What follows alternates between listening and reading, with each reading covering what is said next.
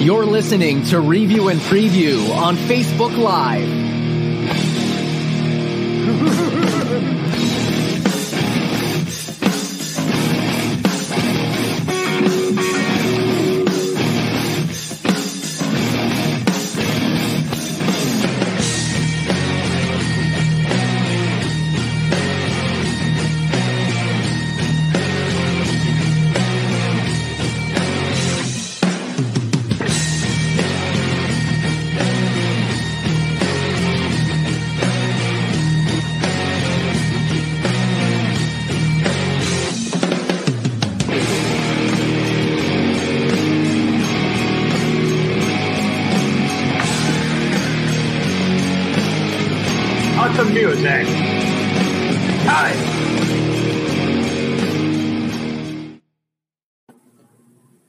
What's going on, everybody? Good evening. Welcome to Review and Preview. I'm your host, Tom Scavetta, joined alongside my returning co-host and founder of Review and Preview, Johnny Montalbano. Johnny, how are you doing tonight?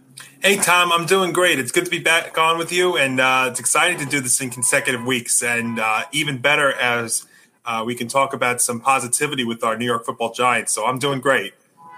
I'm happy to hear that. And the first time all four, as in both New York football and New York baseball teams, win on the same day. I believe the last time that happened was 2009. The Giants, Jets, Mets, and Yankees all win on the same day on Sunday. We're going to talk about that in just a few moments, folks. But first, our weekly plugs.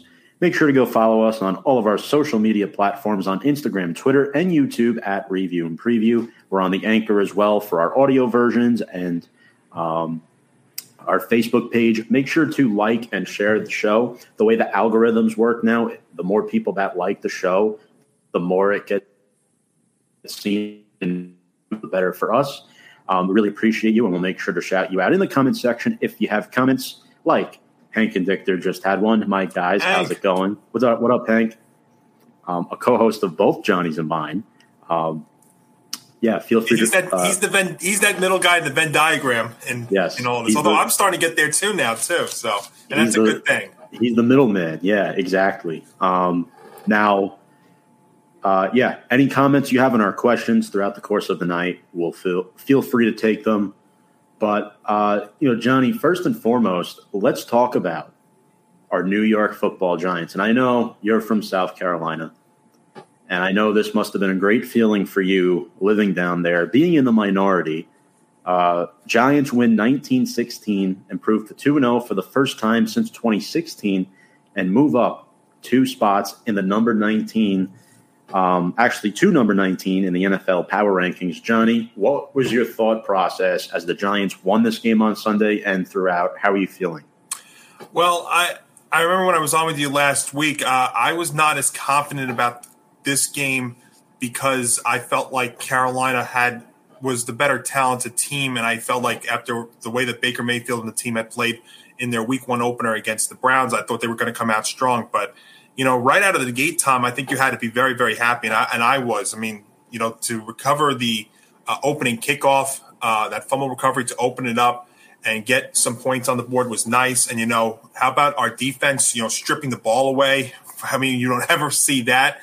Now, I will say at the same time, early on, I would have loved to have gotten a touchdown at that spot. To only get 2 field goals was kind of a disappointment. But I got to tell you, after watching this whole game, not only winning it, but the way that we did it, I actually was thrilled because I felt like, in the opening game, I felt like the first half wasn't great. The second half, I thought we played better. I would say for the far majority of this game against Carolina, I felt like the Giants were the better team. And it may have not showed it in the numbers. It may have not showed it from the outside. But if you watch this whole entire game like I did, if you really pay attention and really look into detail about this game, I think the Giants did great offensively. They did just enough offensively. I thought they were very, very good defensively, especially considering the personnel that they had. And their special teams were absolutely fantastic. Again, the kickoff, recovering the fumble in the kickoff, Graham Gano, 2 50-plus yard field goals. I think the coaching was fantastic once again between Wink Martindale on defense and, of course, Brian Daboll as the head coach. I'm happy. I have to be honest with you. I mean, I'm thrilled that we're 2-0. I think that They played great. So I'm sitting here right now, and I'm getting very, very excited looking ahead to Monday night against the Cowboys for sure. And not to mention, this is a weaker Giants roster than last year, but the coaching is better all around. The assistants as well. In particular, Wink Martindale. The blitz frequency has been insane. Guys love to play for him. And you saw the coverage from Adoree Jackson this past week was insane. Fabian Moreau eventually replaced Cordell Flott. That was an issue, but the Giants were able to keep Baker Mayfield under duress. He only threw for 145 yards throughout the air. Julian Love had a hell of a game. The Giants only did a one linebacker set as well. They played Julian Love as that second linebacker next to Blake Martinez. And, I think we all knew Barkley wasn't going to have as special of a day as he did in week 1, but he still contributed. He earned those hard-earned yards that were tough to get, those winning yards at the end of the game, Johnny. And obviously we can talk about David Sills being started over Kenny Golladay. David Sills played like 92% of the snaps, which was insane. Well-deserved, by the way. And then Daniel Jones, who didn't have his best game, but he had that nice touchdown drive. And the one thing about Jones, he's learning how to win. He's learning how to make winning plays when it matters most towards the end of the game. If you look at that last play where he's about to take off with the football, David Sills is wide open on a play-action bootleg. But Jones knows you're up by 3. You don't need to take that chance down the field. So he stutter steps Ioannidis and then takes up the field for 10 to 15 yards and slides, which was the eventual game-winning run. And the last thing I will say is you can't say enough about Graham Cannell and what he was able to do on special teams, Johnny. 56-yard field goal, tied for the second longest field goal in Giants history. Crazy stat right there. And just very happy where this team is all around. I think when you have a new scheme, new offensive scheme, new defensive scheme, the defense will catch on much quicker because you only have to react rather than act it out. So I feel like the defense is already in their stride. They just need improvements in the secondary and on the second level. The offense is still getting there. I say give it about 5 or 6 weeks. If we don't see improvements when the schedule gets a little bit more difficult, I think that's when you start to get a little concerned and skeptical. Yeah, I agree with that. But there's a lot though that I do like. And again, I would say this: if after the game, I was getting a lot of reaction from people that the Giants were lucky to win this one. They're lucky to be 2-0. You see some posts on social media that they're the worst 2-0 team, and I just think that's ridiculous. You know what? 2-0 is 2-0. In the NFL, it doesn't matter if you win 9-6 or you win 19-16 or you win 35-0. At the end of the day, a win is a win, and I'll take 10 wins like this, Tom. And get into the playoffs because you know what? I mean, at the end of the day, it's you get in, you would exceed expectations. Now, let me just pump the brakes a little bit here because. That's right. Hank nails it right there. At the end of the day, 2-0 is 2-0. A win is a win. Better coaching makes a world of difference. And that's something I was going to bring up. You have definitely seen in the first 2 weeks the difference that the coaching has made already with Brian Daboll and Wink Martindale there on defense. And, you saw it again when Daniel Jones had made a mistake. You saw Daboll go on the sidelines. And I'm not saying that Daboll is Tom Coughlin, but he definitely has the Tom Coughlin personality in certain ways, and that is one of the many things that's been lacking from this team for the last several years, whether it's Joe Judge or Pat Shurmur or Ben McAdoo or whoever. You have not seen that kind of emotion and that kind of care that you've seen with Daboll. And, I think defensively, you know what? Baker Mayfield looked awful. I think you do have to give the defense a lot of credit. And you also have to give the defense for the fact that really – I know Christian McCaffrey, you look at his line. Again, if you look at just the numbers, it doesn't tell the story, folks. I mean, he had one big run, just like Derrick Henry. Right. Derrick Henry had a good first half, and he did not do much in the second half. Christian McCaffrey, I know he ran for 100 yards, but it was really most of it that was on one play, or like 42 yards, something like that on one play. So give the defense credit for really, not making McCaffrey go off for a huge game. But yeah, I mean, there's definitely a lot to sit here today now as we start to turn the page and get ready for week 3 that you've got to like, Tom. Yeah, definitely like a lot of what we saw from this team. And Hank, with a couple more comments, They're also handling the KG saga a little better than previous regimes likely would have. And think of it like this, too. In some ways, the Giants also made their own luck. Exactly. They gave themselves these opportunities. Dable said he doesn't care how much you're getting paid. And it actually works to his advantage that he's a first-year head coach, that he doesn't have an allegiance to these guys. It's not like he brought them in. So he has no allegiance to them. He'll take a guy who's making $600,000 a year and start them over Kenny Golladay. He doesn't care. He really doesn't care. But if we thought the Giants had a good week, how about the Jets shocking the Cleveland Browns in what, my opinion, Johnny, is one of the worst collapses in NFL history? You're up by 13 with 1:55 left, and you lose the game. You lose the game. Yeah. You know, in college football, it's possible, it's doable, and it's understandable. In the NFL, there really isn't an excuse to this. But, you know, you want to talk about the Browns collapsing, but I do give the Jets a lot of credit here, too, because, they overcame a lot to be where they are to be where they were and win this game. Joe Flacco was not going to throw the ball 59 times, so I don't think you had to worry about that. But you look at this Jets team, and I think there's a couple of things you've got to like out of this one, too. Not only the never say die attitude in this game, but, their first-round pick, Garrett Wilson's had a touchdown and looked really good. They have some good young players already that you're going to see that are going to contribute for them for the season. So, yeah, just some unbelievable, staggering historical numbers behind this win, Tom. In fact, in previous games, NFL teams were up by they were trailing by 13 points in the last 2 minutes of the game, including the playoffs. That team had lost 2,331 consecutive games. Wow. The Jets had lost 39 straight games when trailing by at least 13 points at any point. They snapped a 13-game losing streak in the month of September, and Joe Flacco picked up his first win as a starter since 2019. So the notion that, the same old Jets, I think, can go away for this week. And, as bad of a loss as this was for the Browns, you know what? I think, though, you did see some good things there. Their running back tandem duo that they have there with Kareem Hunt and Nick Chubb, I think, did fantastic.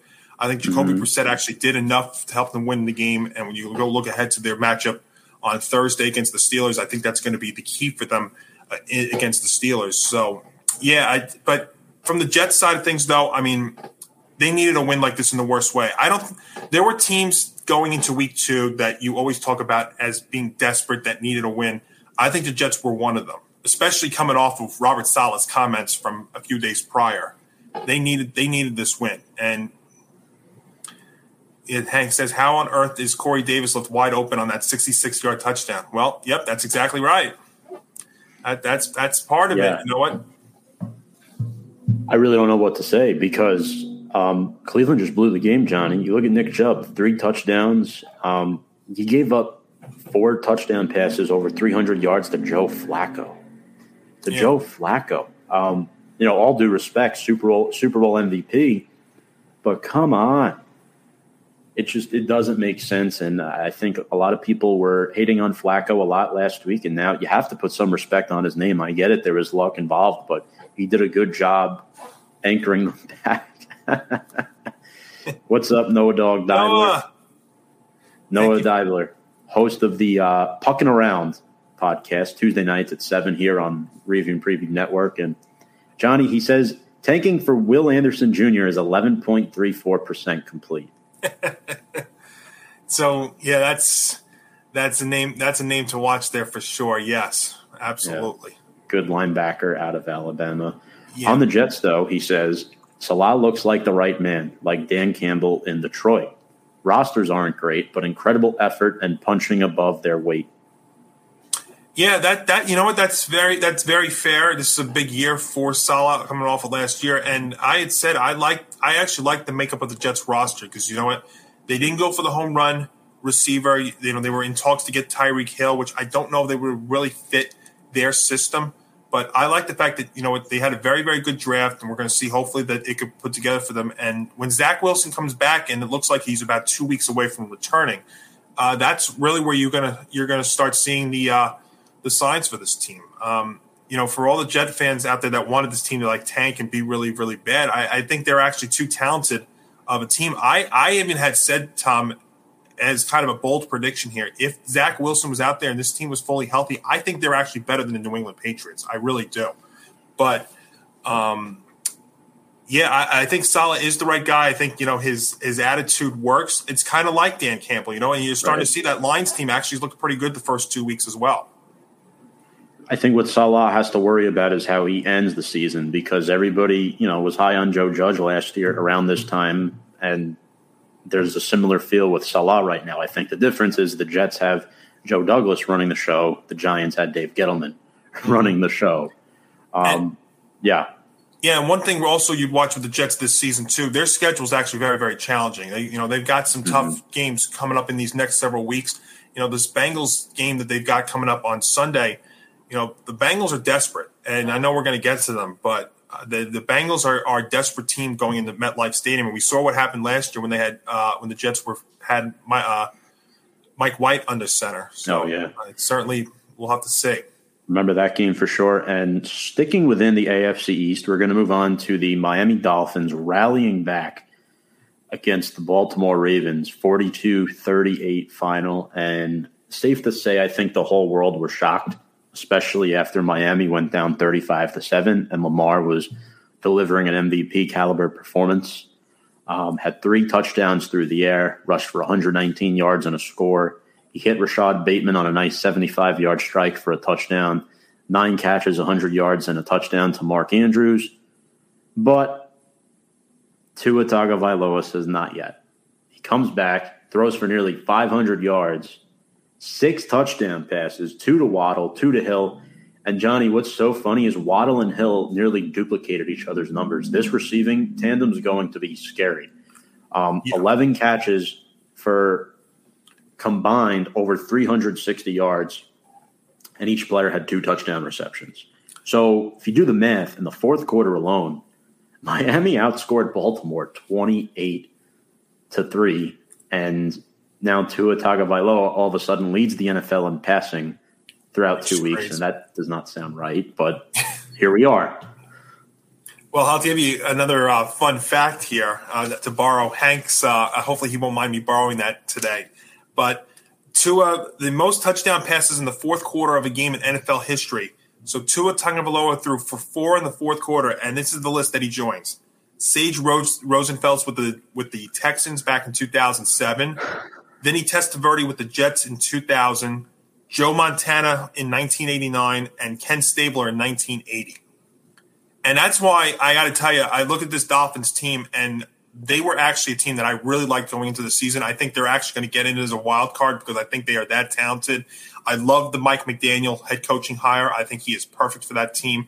And bringing in Tyreek Hill was such a great move because what that does is if you're going to double team Hill, that's going to allow Jalen Waddle to be open, and you can have the old Alabama connection to Waddle, and I think that's fantastic. Now, the crazy thing is, Tom, you watch this game and you really look at, I know Tua was 25 of 30, but if you even look at some of those throws, he actually unthrew a couple of those throws in the fourth quarter, and one of them was, I believe, one of the touchdowns to Hill, where actually Hill is running his route, and he actually has to stop and wait for the ball to get to him, and he's still so wide open, it's unbelievable. So it was so crazy. The Dolphins, the Ravens were so in control of this game, and then everything fell apart. Defense, offense, they were undisciplined as well. It took some penalties that also cost them some touchdowns too. So all that factored in. But the Dolphins are, they're good. They're a good team. I think a great test for them coming up here in the divisional matchup against the Bills. But I love the way this team is set up and configured, and I think Mike McDaniel is the perfect kind of coach for them. He could definitely coach this team for several years. And then one other thing I'll say too with Tua is he doesn't need to be throwing the ball 40 to 50 times a game because he's got multiple running backs too. Raheem Mostert, formerly of the 49ers, they've got multiple running backs too. So in a game, even when they were trailing so much, Tua still only ended up throwing the ball 30 times. Yeah, exactly. And I think that's a good point. And when you beat the Ravens, you're going to get respect. The NFL moved the Dolphins up 5 spots to number 8 in the power rankings. I think that's just insane that they're that high 2 weeks in. But when you beat a team like the Ravens of their caliber and put an offensive effort like they did, that's what you're going to get. Remember, Mike McDaniel was the OC in the NFC Championship game last year. So this is a new and improved Miami Dolphins team. And a couple more comments on that game coming in here from Noah. Not a big fan of Tua, as we know Noah. Never have been, but credit to him. He was phenomenal last Sunday. Will take a lot more to change people's minds on him permanently, but can't deny he was remarkable against the Ravens. Waddle was on my bench. Worst moment since Tom's Week 1 parlay. Oh, man. Yeah. Thank you, Denver Broncos. And thank you for the comment, Christopher. Appreciate it. Dolphins-Bills is the matchup of the weekend, but I think the Bills are on a whole other level to the rest of the NFL currently. That they are. We saw that on display Monday night, Johnny. They're absolutely insane. Yeah, I mean, on both sides of the ball too. That's really the thing. I mean, it is scary how good they are. For sure. Garth says, "What is up, guys? How are you tonight?" Doing great, Garth. We're 2-0. Absolutely, yes. We are very, very happy. We're always happy, but up to another notch tonight for sure. Absolutely. Christopher can still bonk you in the head come October. Well, the Nationals did win today. I will say that. Yeah, that was a lot of craziness there. Noah brings up an interesting point with Tua, though, because this team really looks like they have the pieces in place, and you wonder if Tua is not going to be the answer. I mean, I think the Dolphins could be a landing spot for Lamar Jackson if he ends up leaving Baltimore at the end of the season. I mean, if they don't think Tua is going to be the answer, I mean, Tua's shown some flashes, but again, even some of those throws that he made on Sunday just were. I mean, even though they were, he was 25 of 30, just some of them were still kind of left you scratching your head a little bit. But again, I think that way the team is configured, he doesn't need to be throwing the ball 40 to 50 times like we've seen.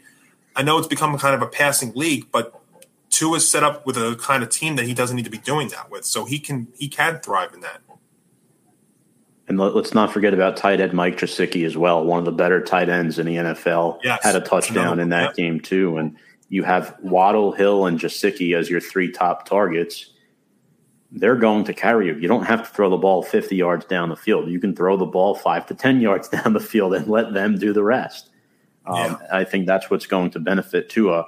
But next up, I want to talk about a game that really surprised me. The Las Vegas Raiders lose at home in overtime to the Arizona Cardinals after leading 23-7, gave up 22 unanswered points. Hunter Renfrow with a real costly fumble. I was so disappointed. Excuse me. And the Cardinals win their first game of the season. Johnny, how surprised were you by this game, if at all? Actually, I was very surprised, Tom. I thought this was a great spot for the Raiders to bounce back. And really for the Cardinals to win right now, Kyler Murray's got to pretty much do it all. And you know what? He pretty much did it all on Sunday. That was for sure. I know the game-winning touchdown was off of a fumble recovery, but you look at that 2-point conversion that got the Cardinals back in it. Look how much time, look how Kyler Murray was running around like crazy to get that score. He pretty much did it all with a team that is, you could tell though, is really missing a guy like DeAndre Hopkins for sure. But yeah, this was a unbelievable comeback. It was 20-0. It was 23-7, and they still found a way to come back, get to overtime, and now the Raiders are going to really be.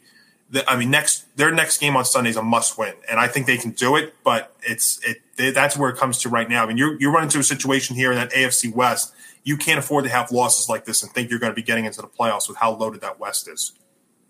I agree. The AFC West is loaded, and you may have to talk about the AFC East now too with Buffalo and Miami. Going back to Fonz's comment here. What's up, Fonz? Fonz the Falco, Fonz, host of Four Corners here on Review and Preview.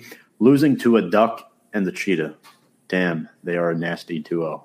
Yeah, it's absolutely true. Yeah, no, I know it's got to sting for Fonz, and it's still a couple of days later. It's got to sting. I can only imagine. I mean, I actually was at a bar watching. There was a whole table of Ravens fans to my right, and we were following that game very, very closely. It was actually incredible to see how it happened, and really how quick it happened too. Because I think it was 35-14 with like 12 minutes left in regulation, and they still were not able to. But it was one of those weeks. I'll tell you what, it was all like that. Shout out to the Atlanta Raiders for choking. I see what he did there. Oh, I see what he did there. Blowing my quick picks for the week. Raiders defense the past 2 weeks has about as much pressure as a flat tire. Yeah, and that's actually been what's been pretty remarkable for them because, they've got Max Crosby. They've got some guys there on defense. I think they're going to get a favorable matchup coming up, though, this Sunday. And I know they got to travel cross country. I think, though, that cross country stuff we can put away. We're starting to see a lot more of that. The West Coast teams coming to the East and winning anyway. I mean, if you're the better team, you are the better team. And I really think going into this week, winning a game they got to have. I mean, I know we're going to get to it, but they've got to have this game on Sunday if they're going to be in discussion for the playoffs. Absolutely. Garth chimes in here to heck with the Raiders. Hopefully they lose each and every week coming from a Chargers fan. You love to hear that. Noah says they're doing their best to predict Florida's second half of the season. Throwing shade at Garth, the Florida Gators fan. You got to do that. Oh, wow, yeah. I mean, we'll talk. We don't really talk too much college football on this show. We have our college football show on Friday nights now, but I've got to say, those Florida Gators, they're hot and cold. You don't know what's coming 1 week or another. 1 week they're real good, and then they lay an egg against Kentucky. That's incredible. I mean, look at the game they had against Utah to start. Absolutely, and they got a big one coming up this weekend for sure. Johnny, I don't want to talk about this game, but we're going to talk about this game. The Cowboys edge the Bengals 20-17, get their first win of the season, sacking Joe Burrow 6 times. Cooper Rush 1-0, former Giant, by the way, as the Cowboys starter. Cooper Rush threw for 235 yards and 1 touchdown. They lost Dalton Schultz due to an injury, but the defense was very impressive. They held Jamar Chase just to 54 receiving yards. Micah Parsons logs another pair of sacks, and we're all ready. The guy has played not even a season and a half. He's played a season and 2 games. He's already getting the Lawrence Taylor comparisons and treatment. And I think we have to pump the brakes a little bit on this, Johnny. I see why people think this way because of how explosive and how talented of a player he is. But what is your take on this certain comparison of Micah Parsons to Lawrence Taylor? It's too early. I get the numbers. I mean, he's got 4 sacks already in 2 games. He's got 17 and 18 career games. So I get that. But, I mean, I think we have to hold off just a little bit on that. But, I mean, it is truly remarkable. I mean, you look at he's right up there as possibly the most dominant defensive player in the NFL. That I will say. I think last week, or I don't know if it was on this show, but we were talking about offensive defensive player of the years. It might have been the week before, and I predicted Parsons probably is my pick for defensive player of the year at this time, and he's not disappointing. But who is disappointing is the Cincinnati Bengals. They invested so much money in their O-line. Joe Burrow has not looked great, and it seems like the Bengals are having a little bit of a Super Bowl loss hangover. It seems like that's carried into a little bit of this season. And to sit here and say they're 0-2, it's definitely cause for concern because it's not often an 0-2 team comes back and has a good season. In fact, it's very rare. So how are you feeling about the Bengals, Johnny, after this loss? Tom, the offensive line of the Cincinnati Bengals is the most disappointing thing of any team this entire season so far. Because they, like you said, they shored up or at least we thought they shored up that offensive line in the offseason. They're the most disappointing part of this entire season so far. If you look at what the Bengals' expectations were, a lot of people had them and the Ravens being neck and neck for the division. It's bad. I mean, look, 13 sacks in 2 games. Remember, Burrow didn't play in the preseason because he was recovering from the appendectomy, and I thought that week 1 game that they had, that was against the Steelers. I thought that was actually a big reason for his struggles was just the rust, but that O-line was awful. Now, to be fair, I mean, they were down 17-3, and they did come back and tie up the game. I mean, it took a long field goal right as time expired for the Cowboys to win. But, another team that's going to be in a must-win situation going into week 3, that's for sure. Yeah, I definitely think so. And Noah says they might not even be the worst comparison. How about Cooper Rush as the next Tom Brady? Yeah. Let's park the brakes on that. I mean, we know how don't count out Khalil Mack for Defensive Player of the Year. No, that's another guy too, and out there for sure. Yeah, Johnny, you had a point to finish there. You were going to say something about don't count somebody out. Well, no, I was going to. I would say just let's not jump to conclusions with the Cowboys. They really like to do that. I know they're talking about Dak being only a 4-week injury there. I mean, the only thing I will say, though, also about this game is now I feel a little bit less comfortable about our Monday night matchup with them. I mean, I know it's a divisional game. It's fortunately the Giants are home, which I think is a huge advantage. Yeah. But, the way they played and the way that defense is, that's going to be the first real good test for this offensive line starting next week. Another comment from a good friend of mine from Tampa, Florida, Brian McArdle, host of From the Stands college football show. Go check out From the Stands Sports if you haven't already, folks. Bengals on pace to get Burrow sacked 111 times this season. Absolutely brutal stuff. And, Johnny highlighted this just a few minutes ago, but to just name the list of players they brought in. They brought in Ted Karras, the center from New England, Miami, Alex Kappa from the Tampa Bay Buccaneers, and they signed La'el Collins, who is a former Cowboy. So that's not good. And then Cordell Volson wound up winning the left guard spot for now. And then you have Jonah Williams, who is probably the only bright spot of their offensive line at the moment, anchoring down the left tackle position. But moving on to the next game, the Washington Commanders fall to the Detroit Lions, 36-27, Johnny, and the Lions led 22-0 at halftime, second overall pick in this year's draft. Aiden Hutchinson had 3 sacks in the first half. Jared Goff had 4 touchdown passes. Amon-Ra St. Brown had 116 receiving yards and 2 touchdowns. Are the Lions good again? I think they're improved. I don't know if they're ready to say that they're good, but they're definitely improved. I think they actually have the potential to win 5 to 6 games this year. They're still going to have some growing pains. Look, they fell behind. I mean, they had a rally against the Eagles in the opening week, but they definitely showed some fight in that one. I think this final score is not even indicative of how much better they actually were on Sunday. Yeah. But the Lions, they are an improved team for sure. I had them winning 5 to 6 games when I did my season predictions. Second year now with Dan Campbell, Jared Goff's played all right. I like St. Brown. I think he's actually very, very underrated. I like him a lot. And Aiden Hutchinson so far has showed you that he's the real deal on defense. Definitely. And another comment for Noah. This is historic. First time the Lions have scored 35-plus points in 3 straight games since 1952. They won championships in 52 and 53.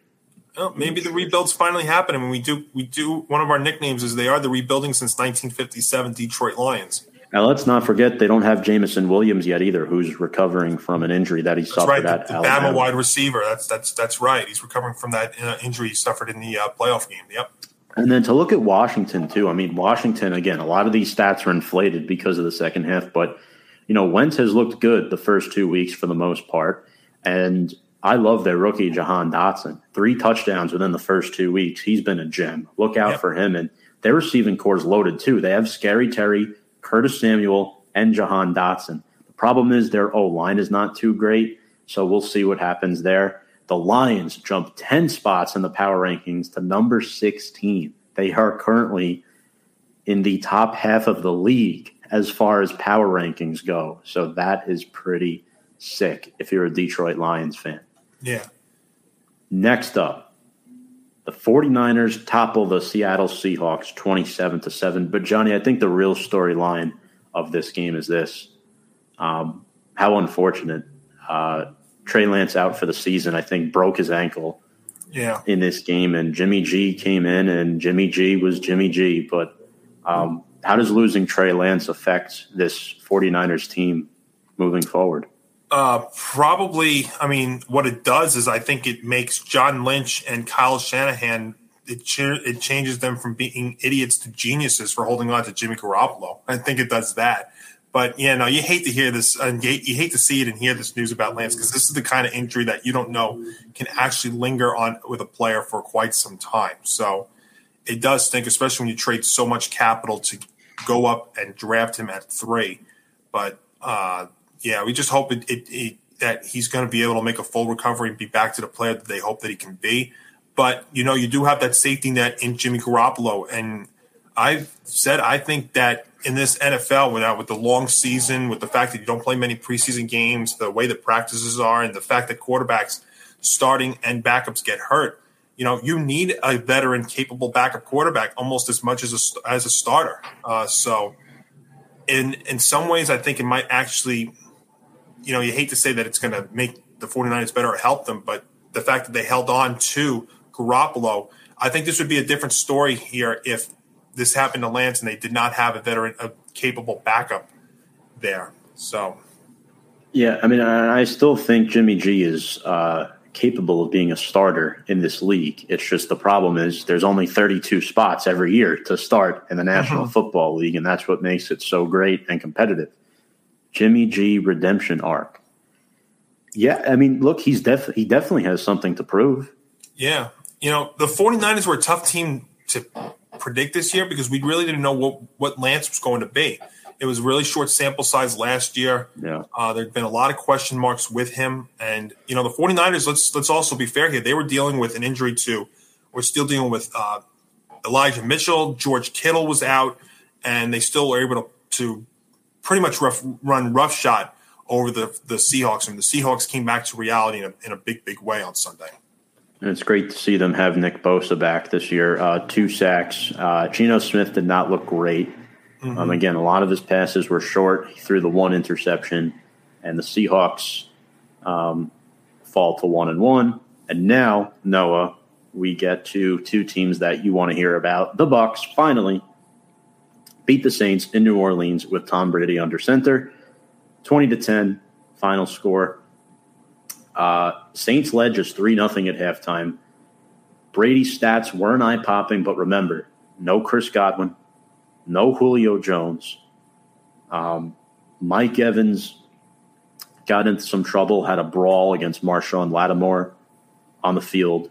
In fact, the Bucs just signed Cole Beasley to their practice squad this morning. Yep. So Brady was throwing to guys again. He does this all the time. Brashad Perriman, like guys you haven't heard of in years. And they're just going off, Johnny. Again, yeah, you could argue that Jameis Winston gave the game away. And Noah's comment here is so funny. Have you guys discussed Jameis winning yet another game for the Bucs? It just doesn't go away. Well, it doesn't. Let's talk about Jameis for a second. Yeah. How about the news that breaks an hour before kickoff from Fox, from Jay Glazer, about the fact that he's dealing with 4 fractures in his back. Now, let me just say this. If that is the kind of injury that's going to affect him all season long, and the kind of injury where if you take one hit in the wrong way, it could paralyze you, I don't know if you're the Saints why you're going to rush him out there. Taysom Hill is a capable quarterback now. He does not have the arm strength of a Jameis, but I'll tell you, he is versatile. He's mobile. He can play with it. He can run on the ground, so he can make plays with his legs. If you're there, and I know you've got targets like Michael Thomas and Jarvis Landry down there, but if you're a team that can possibly be competing for a wild card spot, and Winston is going to be that ineffective with the kind of injury that he's got, where he could possibly almost be career ending, why are you rushing him out there? And why, if you're Jameis, if you're saying you're good enough to go, why are you trying to be a hero in this spot? Right. I don't really get it. I mean, that's a situation where if I'm the Saints and, that back injury is really going to be affecting his play, I'm going to Taysom Hill. I really am, because, that's a team that's still got some talent and can still contend here and compete for a wild card spot. And I don't want to be risking, the rest of my career here, risking possibly somebody's career and also somebody who is going to be totally ineffective if that's indeed the case with Winston. And the Bucs also had 6 sacks, so Winston is obviously taking these hits, which is not good. Yeah. He got some help from Olave and Thomas, which was nice, but again, the offensive line couldn't match with Tampa's front in the trenches. And Noah says this is not the first time this incident has happened. Repeat incident between Evans and Lattimore. The brawls are getting ridiculous. That Bucs defense is very suffocating for 2 games for sure. Absolutely. Saints aren't. Michael says here, Saints aren't as good as people think. They're such a wild card team in all this because they could be a 9-win team and they could definitely be a 6 or 7-win team. I think it really all starts with Winston, but I think if he's going to be this ineffective and if that offensive line is going to be bad, I think you've got to make a change in that spot. Just imagine if the Giants swipe their spot away this year in the playoffs. Well, they're only one of a few teams that are undefeated for 2 weeks. Mike, you're talking to 2 Notre Dame fans here, and I don't know about this one. I love Ian Book. I don't know if he's really a starting quarterback though. That's in the NFL. That's it's a bit of a reach. I'd love to see it. I'd love to see him out there. I mean, I was watching one of the preseason games that he was playing, and it was pretty cool. But it's one thing to do it in college. It's another thing to do it in the NFL. Sometimes it's unfair because you do stuff in college that you're never going to see in the pros. He's on the Eagles now, so something would have to happen to Jalen Hurts and whoever his backup is. I think Minshew is still a backup. Yep. He's still a backup there. So in order for Book to get on the field. And Noah brings up a good point. Remember what I said about Sean Payton, Tom? Most under-talked about loss of the NFL offseason. That's another guy you saw on the Fox pregame show this week. He was there. And he was very passionate about talking about this game, about the Saints-Bucs game for sure. Absolutely. I'll tell you, man, it's some crazy stuff out there, and we got the comment section blowing up. Yeah, absolutely. And the coaching's been something we're going to be talking about with a lot of teams this year. Rumor has it he threw his back out while eating crab legs. Oh, jeez. Oh, my gosh. Ian Book is the best, better than Mahomes and Allen. Mike, I agree with you 100%. Obviously. Yeah. Next up, we're going to talk about the 2 Monday night games, Johnny.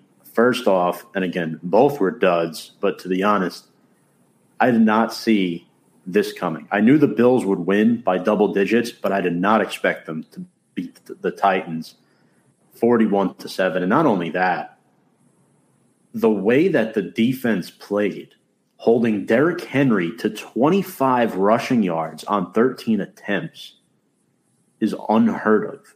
I mean, I thought the Giants did a good job on him last week, holding him to 82. The Bills held him to 25. This was one of the more ugly matchups of the week last week on paper. I mean, if you would have told me that the Bills were going to be favored by 20, I would have taken the money with 20 easily. That's how much of a mismatch this matchup looked to be on paper, and it turned out to be like that. This Bills defense going up against that offensive line of the Titans. The Titans don't have much on offense outside of Derrick Henry. I mean, I know they've got that kid, the Arkansas wide receiver. They've got, but they lost a lot, though. I mean, the offensive line did not shore up. And what that's going to end up doing is if you don't have a lot with Derrick Henry and you're going to fall behind, what ends up happening? You end up forcing Ryan Tannehill to, you can pressure him more, and he's got to be throwing the ball a lot more and doing it through the air. And with this bad offensive line and that Bills defense, I mean, it's just a recipe for a disaster, and that's exactly what happened. And Tannehill threw 3 interceptions in this game. The Titans had 4 total turnovers. And let's talk about the Bills, though. Josh Allen looks like the MVP 2 weeks in. Again, this is a way too early prediction, but if I was a betting man right now, my money would be on Josh Allen to win MVP this season. He has Stephon Diggs, who had 3 touchdown receptions, 12 catches, 148 yards, and 3 touchdown receptions. You would think with Gabriel Davis being out that Stephon Diggs would not go off like this, but he did. The defense was not able to hone in on him. James Cook got some nice rushing yards in the fourth quarter in garbage time. And I guess my question to you is this, Johnny. Are the Titans able to rebound at all this season? I think the one saving grace for them is how bad the AFC South is, because Houston's not winning the division. Right. Indy has looked bad. Jacksonville is an interesting team that could go either way. In fact, I'll just say this, and the people watching can make fun of me all they want for saying this. I have the Jaguars winning the AFC South. They could win. Tom, 7-10 could definitely win that division. Yeah, the way things are 8-9, they easily win. They've been the best team. I mean, let's be fair. The Jags should be 2-0. They were the better team against the Commanders the opening week. Yeah. If it wasn't for a couple of turnovers and late and Wentz being able to make some throws in that fourth quarter in the opening game, they could the Jags could be 2-0. And here's the other thing too. So the Titans have to face the Raiders on Sunday, desperate team. The Colts are home to the Chiefs on Sunday. Hard to see a win there, especially the way they've been playing so far. It's not a reach, and I'll even top that and say that it may only take 7, 8, or 9 wins. We know how weak the NFC East was before. I think this South has all the makings of that. I said that before the season. The AFC South is the worst division in football, and it's going to show that. I think the winner of this division is going to be hovering around 500. I agree 100%, and I think the quarterback play is what's really bad. I think the best quarterback in that division is actually Trevor Lawrence, which is sad to say. You have to remember too. He's another year older. Yep. They brought in Christian Kirk, Etienne. Travis Etienne. I think people have to realize how big of a deal that was. They lost Etienne the first game of the preseason last year, and also they've got a stable head coach in Doug Peterson. Yeah. There's no drama with Urban Meyer. I mean, Doug Peterson, has the experience. He's a good head coach. I think he's just the kind of guy that Trevor Lawrence needed down there, and so there's no drama. I mean, it's not crazy. I think we'll find out more about this division next week because as I said, the Titans take on the 0-2 Raiders at home, and the Colts face the Chiefs. And I'll say this: if the Colts end up losing to the Chiefs and ends up being ugly, you have to watch for Frank Reich possibly being on the hot seat. Absolutely. And Noah with another comment here. That has to be one of the best trades in recent history for both sides. Buffalo getting Diggs and the Vikings getting JJ. Yeah, because the Vikings really didn't downgrade, if you think about it, as crazy as that sounds. I mean, they're both equally as good, you could argue. Mm-hmm. Absolutely. I think you have to argue that Jefferson is probably already better than Diggs. But we'll get into the Vikings next. How disappointing. The Eagles defeat the Minnesota Vikings 24-7 at the Link last night, improving to 2-0 on the season. All points were scored in the first half of this game by both teams, not just one. So no scoring in the second half. Noah, I don't like this comment, but it's true. Tom was crying into his cornflakes by the fourth quarter of the Eagles-Vikings games. If you don't know, that is my closet football team. I'm a big Kirk Cousins fan, big Justin Jefferson fan. I like them a lot, but I'm not trying to make an excuse for the guy. I don't think Kirk Cousins is a night person. I really do. I think he's that type of guy. He gets up at like 4 or 5 o'clock in the morning. He likes to get his day over with early because he's 2-10. He's like me then, okay? Yeah. Even though I'm here tonight, but I can be. 3 picks, Johnny, but Cousins isn't the only one to blame here. The entire offense was just non-existent. Dalvin Cook couldn't get it going. And to me, it seemed like every time the Vikings were in shotgun formation and Cousins drops back to pass, there were like 2 or 3 Eagles defenders unmarked running right into his face. It also didn't help that Irv Smith dropped the touchdown pass. Yep. It's a shame. Everyone played bad on that offense. Everyone. Yeah.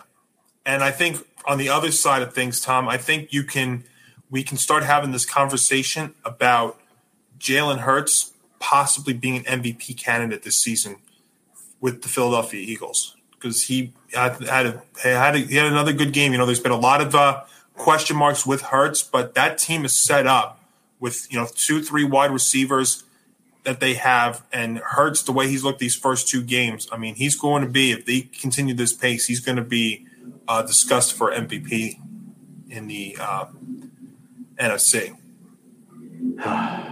I am still not the highest on him, but he did have a good game last night. Great game, I should say. Also had a rushing touchdown on top of his 333 passing yards and one score. I think what puts him in that discussion, Johnny, he's not in the discussion for me, but I'd say for some fans is the fact that he has A.J. Brown, the fact that he has Devontae Smith. He has a pair of legs, and he has a good offensive line, and that all helps him out a lot. That elevates his play, helps him get to the next level. The Eagles have done a good job building around him that have allowed him to succeed.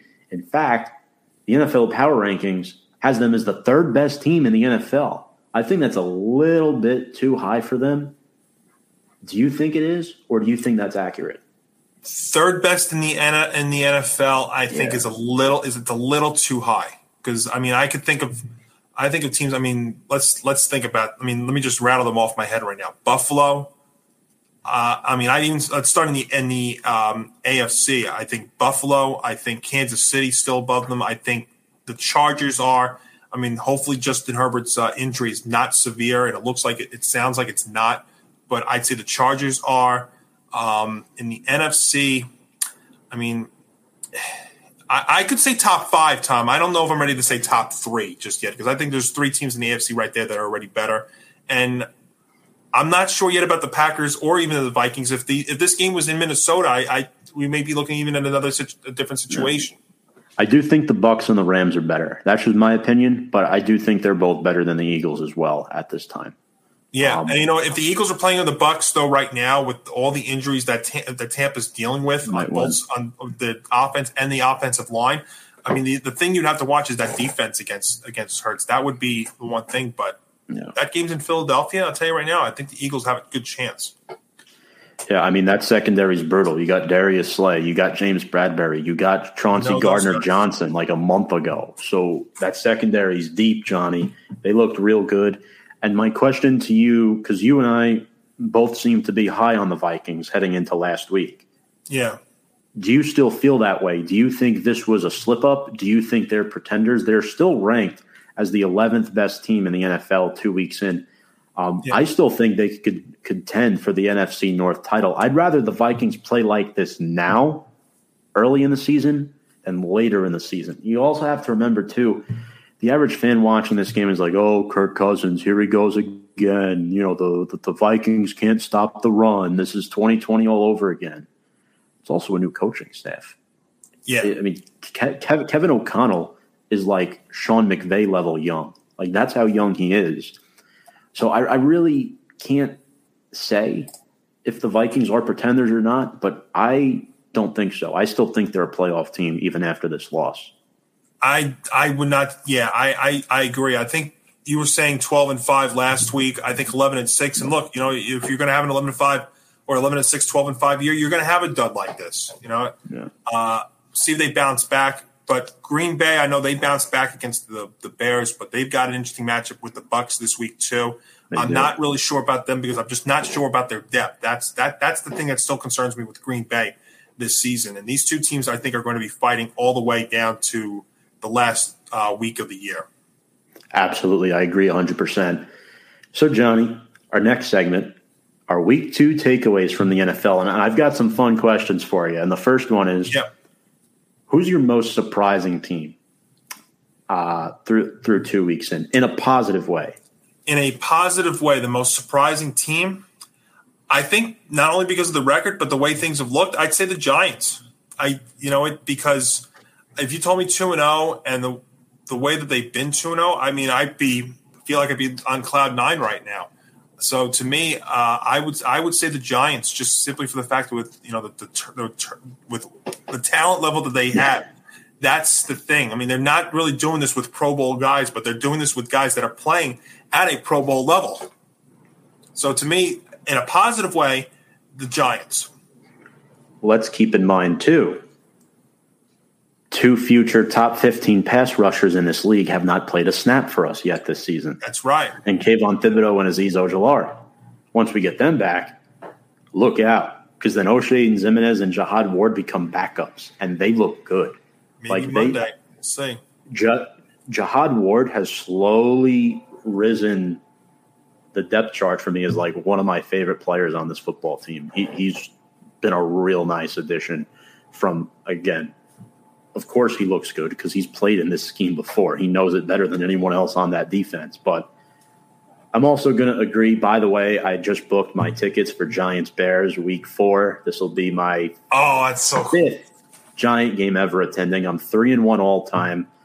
Was 3-0 up until last year when I went to opening weekend against the Broncos, which was terrible when Bridgewater tore us up. But yeah.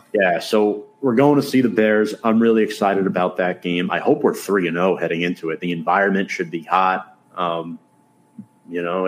People laugh saying, you can't see the Giants above 500 anymore unless you go week 1. Not now. Oh. The Giants are my most surprising team. I thought they would be 1-1 right now, not 2-0. Agree. Most disappointing team? The Cincinnati Bengals. And more specifically, not only the team, but the most disappointing part is the offensive line. 13 sacks to Burrow. He's been running around for his life in this early going. So I would have to say it could be that Super Bowl loss hangover, but I also think it's a lot of rust there too. But, you don't have a lot of room for leeway in the NFL unless, of course, you're in the AFC South. But I'm going to say the Bengals. Yeah, I mean, it's tough. I think in the nature that the Raiders have lost, I think I'm a little surprised by that too. I think they'd at least have one win by now. And then for the sake of being different, I might go the Raiders just because they were also a playoff team last year. Yeah, see, the only reason why I would not say the Raiders is because I just don't think it's realistic. I know they're really good, but it's very difficult for all 4 teams in the division to be in the playoffs and to be that good. And I think somebody's going to have to take a downfall here, whether that's the Raiders or the Broncos. Look, the Broncos coaching staff is something that's going to be something to watch this year. I mean, they almost blew it again against the Titans last week. The Texans. So that's why I would differ a little bit from the Raiders, and simply for the fact that I just don't know if you can really believe that all 4 teams in the AFC. I mean, it kind of reminds me a lot when we were talking about baseball in the American League East. I mean, we were talking about 4 teams to possibly be really good, but I don't know if it's that realistic. So that's why I'm going to differ and take the Bengals. All right. Next question is, which 0-2 team has the best shot at making the playoffs? And think carefully because it's not often an 0-2 team makes the playoffs. Granted, win in the playoffs. But if you had to pick one, would you stick with the Bengals here and have the same answer, or would you go a little bit different direction? Well, I'm going to the Titans because the division's not strong. That's why I think they probably have the best shot, because if that division's not going to be so strong, you could be staring 6-11, 7-10, or 8-9 and possibly get in. So I do think that just based off the division, it's them. Now, I don't think they're a good team. That's the reason why it might be a problem. I don't like their offensive line. They lost a ton on offense. Derrick Henry's only going to be able to do so much. He's another year older too. Yeah. And Ryan Tannehill, if he doesn't have that protection, is going to be coughing the ball up a lot. And we've seen that in the playoffs last year and early on in the season. I'm going to go with the Cincinnati Bengals here. I do like your pick with the Titans, though. A lot of logic there behind it. I like the Bengals here because I don't see the Browns making it, and I don't see the Steelers making it. Yeah. I think it's between them and Baltimore, plus that division, like the Titans and the AFC South, no team is better than 1-1. So realistically, the Bengals are just one game back of the division lead. So I think it'll be interesting to see what happens with the Cincinnati Bengals. I think Joe Burrow is going to improve. Again, Zach Taylor's still a very young coach. A lot of people are saying last year's Super Bowl run was a fluke. Remember, it's a new offensive line. They lost their tight end, C.J. Uzomah. T. Higgins played. He just cleared a concussion protocol. He missed practice all week, so that definitely hurt them there. I'd say give it some time. Once the line gets in sync, expect Joe Mixon to perform better and expect Joe Burrow to perform better. And, they did come back from 17-3 down in the second half in that game against the Cowboys, too. Yeah. So this next question we already kind of answered earlier on in the show, Johnny, but I guess I can switch the wording of this question. Sure. Instead of could the Jacksonville Jaguars win the AFC South, Do they? Well, they've got probably. Well, I mean, let's look at the logic here for a second. Division's not strong. Do you trust Doug Peterson more than any other coach in that division? I do. I mean, Mike Vrabel, I think, is still a very good coach. But I mean, would I trust Peterson more than I would Frank Reich? Yes. There's still a young team that's going to be making mistakes. I mean, their defense has had some problems here in this early going too. I mean, not against the Colts, but you did see them have some issues against the Commanders.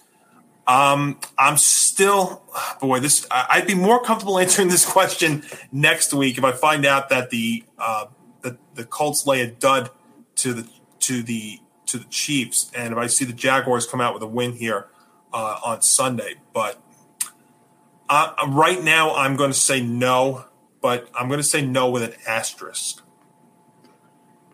So, I do believe that the Jaguars will win the AFC South. Because my pick was the Titans, and they just have not looked good at all. They've lost a lot of steam. Their O-line is not as good. I think the Titans have a better shot than the Colts to win the division, but I think the Jaguars are the new up-and-coming team. They've drafted well the last couple of years. Yes, they overspent for Christian Kirk. I don't necessarily love that move, but the coaching. You mentioned the coaching. I think the quarterback play, right? They've had the number one overall pick in the draft the last 2 years. Something's got to give eventually. When you play in a crappy division like that, you have Trevor Lawrence on one side of the ball, Trayvon Walker on another, opposite of Josh Allen, by the way, who the Giants should have drafted 3 years ago. Giants could have had both Josh Allens, yeah. Something's got to give, right? Something's got to give, and I think the Jaguars will win the AFC South. You heard it here first. Mark it down, folks. And it's not crazy. It really. Tommy Mack, it's got to go in the book, man. Put it in the book. That's right. Put it in the recording. Yes. That notebook that we all love. Yes. Next up, time to preview some of the top Week 3 games, Johnny, starting with tomorrow night on Thursday Night Football, probably the ugliest quarterback matchup we've seen throughout the first 3 Thursday Night Footballs. Mitch Trubisky against Jacoby Brissett in Cleveland. Browns favored by 4.5, coming off a loss to the Jets. Both teams coming off a loss to an AFC East opponent. Who do you have in this one? Best thing for the Browns is the very quick turnaround for them. I tell you, it's funny. Which quarterback do I trust going into this one? Give me Jacoby Brissett over Mitch Trubisky. The reason why I like the Browns in this one, Tom, is because I think their running back duo with Kareem Hunt and Nick Chubb, I think this is the kind of game they can go off of. The Steelers defense does have some problems. I know they have Fitzpatrick, but T.J. Watt was certainly missed last Sunday against the Pats. But I think the Browns can run all over the Saints defense, and I think that's going to be the key to success here. I don't think you don't need Brissett to be throwing the ball a ton to be successful in this one. And the only way the Steelers are going to have a chance in this one, to me, is if Trubisky plays a turnover-free game, and that's something that you just don't see. I mean, he had a terrible, boneheaded play against the Pats.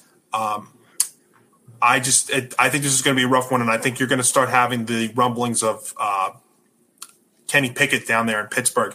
Give me the Browns to win and cover here, and probably an ugly, low-scoring game, something along the lines of like 20-13. And here's the other thing, too. Steelers have only scored 2 offensive touchdowns in the first 2 weeks of the season, too. That's going to be hard to do also against this Browns defense. So give me Cleveland to win and cover in an ugly 20-13 game on Thursday night. Yeah, that all is very, very logical. I mean, I want the Steelers to win. I want them to win, but I don't think they're going to. They're on the road. If it was at Heinz Field, whatever they call it now, maybe. But, yeah. See, the thing is, too, Kevin Stefanski is a good head coach. He can control the tempo. Brissett doesn't need to throw the ball 30 times. And you have good players on this offense still. Granted, you don't have Jarvis Landry anymore, but you still have Nick Chubb and Kareem Hunt, 1 and 1A, I like to call them. So at the end of the day, the defense is probably of the Browns what concerns me the most, especially after what we saw against the Jets last week. I think the Steelers will keep it close. but I think the Browns edged this one out. And I do think you're right, Johnny. I think Kenny Pickett will be the Steelers starter by – I'm going to give Trubisky the benefit of the doubt and give them till week 7 or week 8 until they turn to Pickett, similar to what the Giants did with Manning 18 years ago. Wow. I know, right? So, we're getting old, Tom. All right, so we're 1 for 1. Chiefs at the Colts. Now, will Michael Pittman play? Will Shaq Leonard play? Formerly known as Darius Leonard. I have no idea. And that's why I have to go with the Chiefs here. They've looked great. The Colts have looked ugly the first 2 games. This Chiefs defense looks improved. The offense looks better without Tyreek Hill, actually. Travis Kelce being the catalyst is okay. I mentioned this on the show last week. It's okay if your tight end is your number 1 option on offense. Look at Lamar Jackson. He's in love with Mark Andrews. That's his favorite guy. Patrick Mahomes, same thing. He's going for Travis Kelce. If he can't hit Kelce, well, he'll hit somebody else. He has good, decent receivers to play with there. So I think the Chiefs are going to win, especially with all the uncertainty going on in the Colts. But I could see this as a trap game because the Colts have looked bad the first 2 weeks, but it's at home. And the last time the Chiefs played in Indy, they lost. So this is a game the Colts could surprise people, and this could be like that one game of the week that everyone's like, well, what the hell happened? I could view this as a trap game for Kansas City, but I'm going to take the Chiefs in this one. Yeah, you and I are sharing a brain on this one. I think this one could get kind of interesting. The Michael Pittman injury was actually a big deal for Indy too, because if they don't get him, then Jonathan Taylor, who's is your main guy, and he only carried the ball for 54 yards last week. This is pretty much I think this is a must-win for the Colts, and if they get blown out in this one, again, Frank Reich's going to be on the coaching block there. But one of the bigger surprises, actually, really to me, has been this Chiefs defense, because I thought it was very, very vulnerable. I still think they have the best quarterback in the division, but they have the worst defense in that AFC West. But it's been on full display. I think you might have to sweat this one out, but I take the Chiefs to win by 10. Interesting. All right. You sound confident there, Johnny. Just also take this for the grain of salt, folks. Last week against the spread, I went 5-11. I'm 13-19 through 2 weeks. Yeah. But I had a couple of bad losses, but it was that kind of week last week. But let's but you know what? The best thing is the quick turnaround, and that's what we're doing here. So give me the Chiefs to win and cover, say, by 10 on Sunday. All right. Moving on to, in what my opinion is the game of the week, the Buffalo Bills at the Miami Dolphins. The Bills are favored by 6, and Hard Rock's going to be rocking. The Dolphins fan base, again, look, at the end of the day, I don't think Miami is a match compared to Buffalo, but if the Bills are to lose one divisional game this year, this is the one. This is the one, because they're in Miami. I don't think New England could beat them. I know they beat them once last year. I don't think they'll be beating them, and I don't think the Jets will be beating them. But the Bills really have a chance to win 15 games this season, and I mean that. Like, I have them going 15-2. It's hard for me to see them slipping up in a game like this. So I'm going to take the Bills, but I don't know if I feel confident about that spread, because you always want to avoid the divisional games. Divisional games, a lot of the times, they're always closer than they should be because of the familiarity, right? You play them twice a year, every year. So give me the Bills here. Tom, doesn't this have the feel of a New England-Miami game, though? It does. That's the thing. And what the Dolphins have been able to do these first 2 weeks, I don't know if they could win this, but they could definitely keep this one kind of interesting. And if this was just 1 point higher, I'd be a lot more confident saying this. Bills may pull this one out. I think the Dolphins, they'll make it interesting. Give me the Dolphins +6 to make this at least interesting down there at Hard Rock Stadium. And but the Bills to win, right? They're so good. That's the thing. They really are so good. But I think this one – but you know what, though? They're not going to win 15 games by double digits. Right. Dolphins cover. Give me Bills win. Dolphins cover though. Next up, NFC North matchup. We have the Lions roaring into Skull territory in Minnesota. The Vikings are favored by 6. Both teams are 1-1. I guess my two questions are, who are the real Vikings, and will the Dan Campbell effect play a factor in this game, Johnny? It's that game. I think you could throw that game out last week for the Vikings. I think this one they bounce back in. This is, I think, a first test for the Detroit Lions here. First game away from home. I mean, I know it's going to be in a dome, but I think Kirk Cousins and the Vikings bounce back here. I think they win this one and cover. Yeah, I like Minnesota. I like them a lot this year. It's not often you're going to hear me betting against them. If you see me betting against them, it's because I really like that team's odds. The Vikings. Giants. I don't even know about that, but we'll see. Yeah, I have the Vikings winning this football game. I think Jefferson and Thielen both bounce back this week, and Irv Smith has to play better. Johnny Munt as well. Both tight ends dropped passes on Monday night. And Brian McArdle with an interesting comment. With the way the Lions have been playing, Lions +6 looks so juicy. And you know how that could be, Brian? That could be the backdoor cover kind of +6, I think. They kind of did that in the Eagles in their opening game, because I think the Eagles were laying 4.5 and then ended up only being 3. Could see that. I could see definitely a backdoor cover situation, almost like what I was thinking about with the Texans against the Broncos for sure. Absolutely. That's not a crazy thought.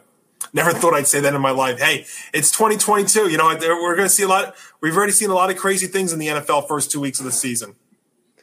That's right. And moving on to the next game, speaking of crazy, we saw the Jets have a crazy finish to their game last week. As we discussed earlier, they're hosting the Bengals at home. Bengals are favored by 5 in this game. Could the Jets do it again, Johnny, or does Burrow turn the ship around? That's a high number for me to think the Bengals can be a 5-point favorite right now with the way things have been going. I like the Jets roster here. I don't know if they're going to win this game, but I'll definitely grab the 5 points with the Jets here. Bengals may be able to pull this one out, but I think it's going to be a close one. So give me the Jets +5. And wouldn't it be crazy to see if they possibly pull this one out? I had them winning the game outright against the Browns. Not the way they did, but I think they can definitely keep it close here with Cincy. Cincy needs a get-right game, and this is the game. I think the Bengals win outright, and I do think the Bengals cover as well. So I'm going to go a little different from Johnny here on this one. We can't agree on everything, folks. Jamar Chase, T. Higgins, Tyler Boyd, Hayden Hurst, those are a lot of weapons for Joe Burrow to throw to. The Jets secondary isn't great outside of Sauce Gardner, who's still a young, raw, developing prospect. So I think the Jets are in for a rocky week 3, in my opinion, with Joe Flacco still at QB. I can't see the Jets pulling this one out, so give me Cincinnati. Moving on, Raiders at the Titans. Raiders are favored by 2. So we have the Raiders traveling to the Midwest to take on Tennessee, or like the Mid-South, I should say. Johnny, who comes away with their first win, keeping their season alive? Tom, this is a game I feel very comfortable in picking. I love the Raiders in this spot. I am not in love with the Titans on offense at all. I think this is the get right game for the defense for the Vegas Raiders. Offensively, they've had some points. I mean, they scored 23. I don't know if the Titans could put up 23 points in a game this year, the way that their offense is. So, and that line is low. I'm going to take the Raiders to win and cover and get right game for them. And the Titans go to 0-3. Yeah, this game's interesting. I think the Raiders have the better roster. I really do. And the one concern for me, though, is can they stop the run against Derrick Henry? All right. I mean, we saw the Giants skate by Tennessee, and we saw the Bills destroy Tennessee. So where will the Raiders fall in that department? Outside of Derrick Henry, the Titans don't really have many threats offensively. Treylon Burks is still developing. So I can't view this as a game that Tennessee wins again. I think Tennessee's going to lose, and I think the Raiders are going to win. And yeah, they'll cover 2 points for sure. I think they win by at least a field goal, so that's an easy one for me. The thing that would scare people about this would be that whole West Coast to East Coast thing. But if you look at the last couple of years, though, Tom, and it really all started.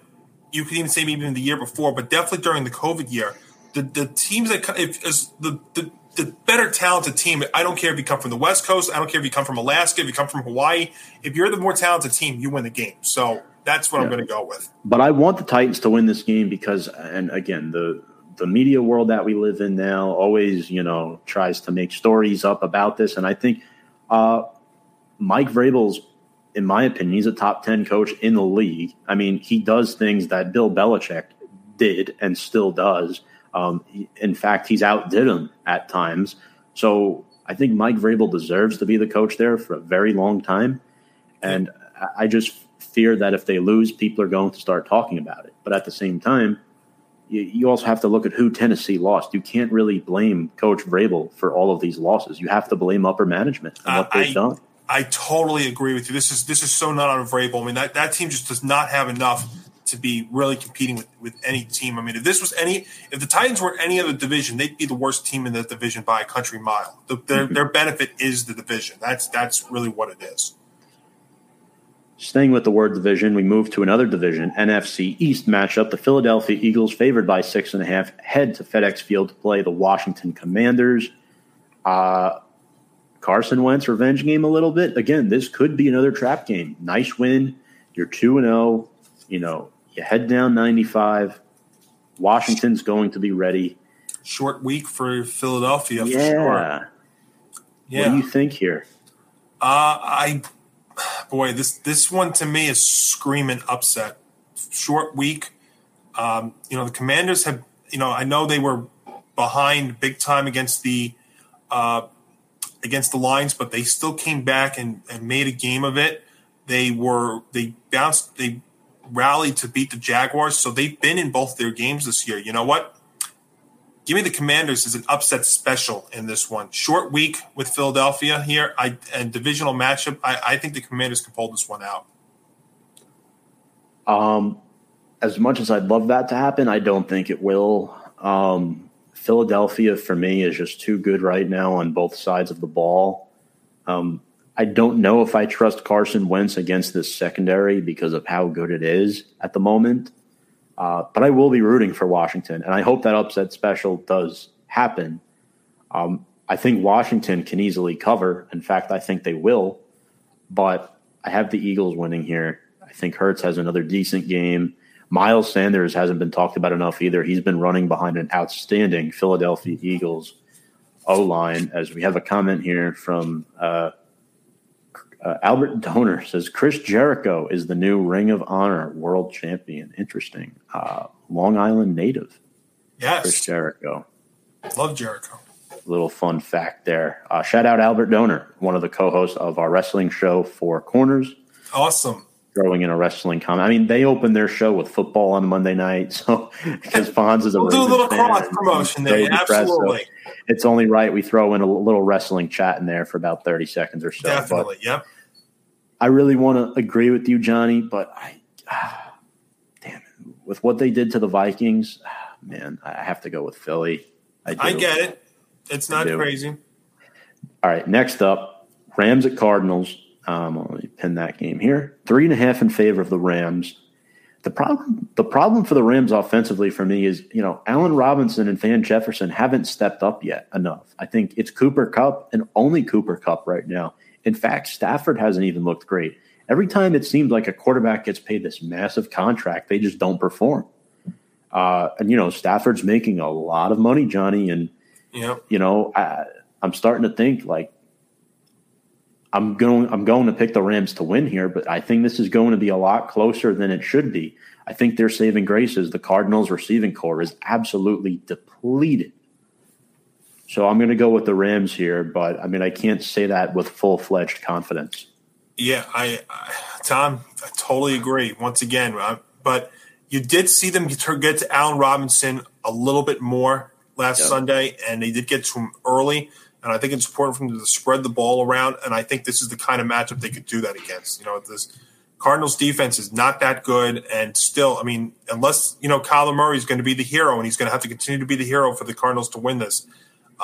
Look, even though the Rams they were up big and still could not cover their 10-point spread last week, but I'm going to go back to the well yet again. I'm going to take the Rams to win and cover this one, maybe by a touchdown. All right, I like it. Now, this game, this also could be the game of the week on the NFC side of the slate. Yeah. The Green Bay Packers travel to Raymond James Stadium to take on Tom Brady's Tampa Bay Buccaneers. Again, last week was another prime example how this is Tom Brady's world, and we're all just living in it. He goes in without Godwin, without Jones, without his starting left tackle, without his starting center, without his starting left guard. It doesn't matter. He comes back, tears them up, wins by 10. Granted, the defense helped out a lot, but Brady didn't have much to work with last week, and he was able to get it done. Before we pick this game, Johnny, I want to ask you this. Obviously, this is a rematch of the NFC Championship game 2 years ago. Is this the last time we see Tom Brady versus Aaron Rodgers? They could be on a collision course for the playoffs again because just the way that the NFC is as a whole. But I mean, it looks like it. I mean, I got to tell you, the way things are, it certainly could be it certainly could happen because, unless you tell me you're going to have an NFC South versus wild card situation in the playoffs, that could be it. It's interesting for me because everyone keeps saying one more year, and everyone keeps saying that every year. When is it going to end?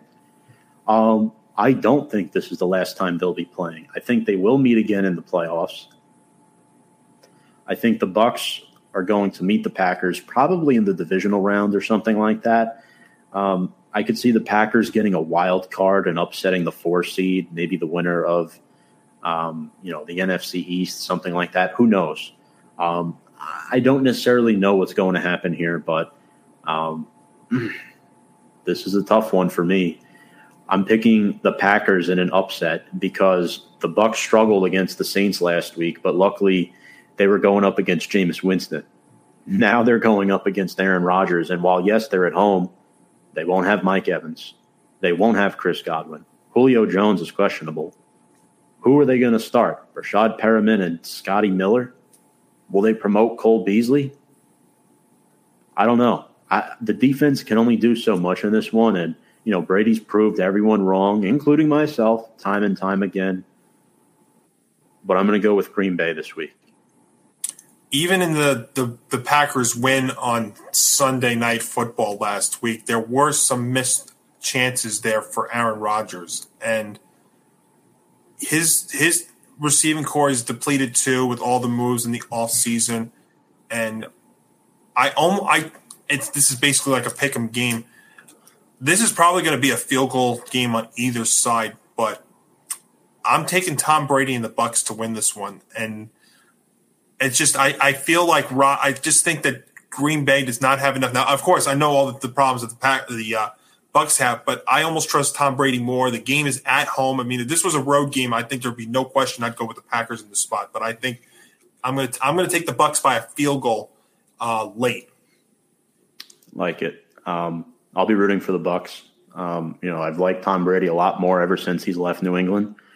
But I have him going a certain way. Looking at games on the schedule, this is one I could see as a loss, so I'm just going to roll with it. You know what I would love to see, though? This game go down to like the last 2 minutes of overtime. That would be awesome. And it could do that because I could definitely see that being a possibility. Yeah, Aaron Jones was awesome on Sunday Night Football. It was great to see him get going. I know Leonard Fournette struggled a little bit last week behind a rough O-line. So we'll see. We'll definitely see what happens. Another comment from Brian McArdle, who is a Bucs fan, by the way. Oh, let's hear this. If Christian Watson and the rest of Green Bay's receivers keep dropping easy touchdowns like last week, our defense won't have to do much. Yep. He's right. He's right, but I knew Johnny was going to pick the Bucs, so I had to pick the Packers. All All right. Next I up. did not pick the Bucs against the Saints last week. You picked the Saints last week, right? Right. Okay. Did I pick the Bucs? I think you did pick the Bucs. Yeah. I think so. All right. Next up, we have two more games. 49ers at the Broncos, -1.5 in Denver. Mild high. Battle of teams with a week one disappointing loss. Who do you have? Boy, and, we're talking about Trey Lance being out now and Garoppolo being there. See, the thing is, 49er injuries, you just wonder with Kittle, you wonder with Mitchell, how much, that's going to impact them too. But, the Broncos, even in their win against the Texans last week, were not all that impressive at all. I have to go with the team that I trust the coach in more, and that's Kyle Shanahan over there with the 49ers. And I think Jimmy G's going to give them some life here, and that's a low number. So I'm going to take the 49ers -1.5. I agree. I also like the 49ers here. I think they're the better football team. Jimmy G can win these types of games for you. And, yeah, I like the coaching a lot more than Denver's coaching. Nathaniel Hackett, yes, we have to give him the benefit of the doubt. It's only been 2 weeks. I get it. But, I mean, you didn't look good last week against the Texans either. So, think about it. If you go to 1-2, and again, division with strong teams, and the Chiefs and the Chargers playing. Yeah. Yeah, I think the division is being talked about just a little bit too much. I do think it's ultimately going to be a battle between the Chiefs and the Chargers when all is said and done. Due to quarterback play, coaching, a bunch of other things. But finally, we get to our game. The Cowboys at the Giants, the whiteout. Yes. On Monday Night Football, Giants are favored by 1. Holy smokes. And Johnny, the Giants have not been 3-0 since 2009. That was the year the Giants started 5-0 and finished 8-8, missing the playoffs. So it has been a while. And the fact that the Giants are favored to go 3-0, even though it's only by 1 point, is absolutely remarkable. Who would have thought? New coaching staff, poor roster, 3-0. It's just, and again, I'm going to ask you the same question I asked you last week. It just, does it feel right? It doesn't feel right. No, it doesn't feel real at all. I'm telling you, it's like I feel like I'm on top of the world right now with this team, but it is amazing. A couple of notes that I would make from this. Number one, I think the key for the Cowboys in this one is Ezekiel Elliott. If he can have his ground game going and keep the ball out of the hands of the Giants and keep that defense out on the field, I mean, have long sustained drives, that could be one way the Cowboys get this thing done. We'll see what happens there on defense. I think the Giants' offensive line is going to have to play fantastic in this one too. But, it's different than playing at AT&T Stadium, going out to what's going to be a raucous MetLife Stadium there on Monday night. And if you look at the Giants side also, you may be getting Kayvon Thibodeau back. I mean, it looks like he's trending in the right direction. So that's certainly a possibility. I mean, the atmosphere in this at MetLife Stadium here, I think, is going to help in a tremendous way. Divisional matchups, this has always been a rough spot for the Giants. These last several years have been divisional matchups, and it doesn't matter whether it's home or on the road. I was more confident picking against the Giants last week than I am this week. I think the Giants find a way to get this done, but it's going to be a nail-biting close game. I think the Giants win. I think Saquon has a good game. I think Daniel Jones has a really good game as well. Outside of Micah Parsons, I'm not as high on this Dallas defense as a lot of people are. I don't like what they got going on at quarterback right now. He's fine for the time being, but is he going to come in on the road and beat a divisional opponent? I don't know if he can get it done. Remember, they lost Amari Cooper. They won't have Dalton Schultz. Yeah. Who are they starting at tight end?